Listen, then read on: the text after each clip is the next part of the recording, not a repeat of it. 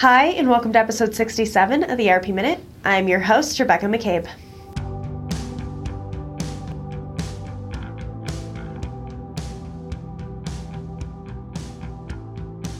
Last week, a number of vendors announced financial results for the fiscal third quarter of 2023 and end-of-year results for 2022.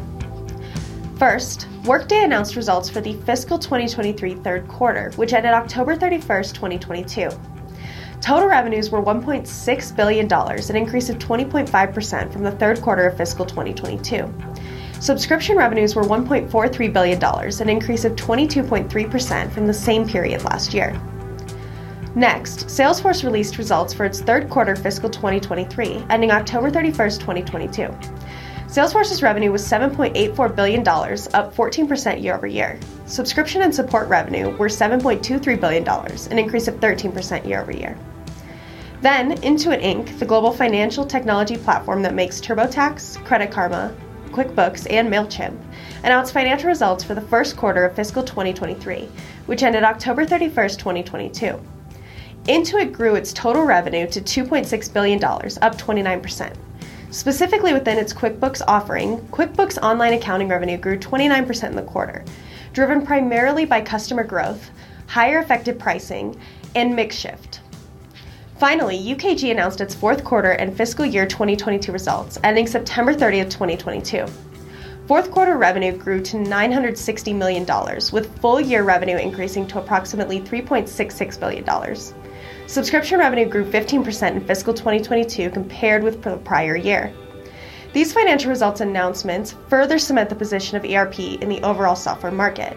Despite murmurs surrounding the bleak outlook for the economy, the ERP market continues to increase at a rapid rate, with billions of dollars being invested in the market, a trend that is very likely to continue firmly into 2023. In ERP acquisition news, Aptean announced its acquisition of Mistral Group, a French provider of enterprise resource planning solutions designed for dealers and distributors of agricultural and construction equipment. Aptean continues acquiring ERP solutions to build upon its current technology stack, following the trend of other vendors across the industry. Many vendors are acquiring niche ERP solutions to build out their platforms while enhancing the viability of these niche ERP solutions for the future of their customers. Changes and acquisitions like this will require analysis from legacy customers and those on these niche platforms to determine the impacts on their systems moving forward. Finally, AWS debuted AWS Supply Chain, a new application that helps businesses increase supply chain visibility to make faster, more informed decisions that mitigate risks, save costs, and improve customer experiences. AWS Supply Chain automatically combines and analyzes data across multiple supply chain systems so businesses can observe their operations in real time, find trends more quickly, and generate more accurate demand forecasts that ensure adequate inventory to meet customer expectations.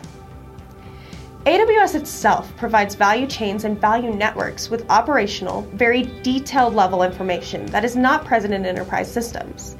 AWS leveraging this information and the addition of tools surrounding the application to assist customers in utilizing the system is going to be extremely helpful to users. We expect other technology providers, including cloud, data, network, and service providers, to develop similar solutions to drive down costs.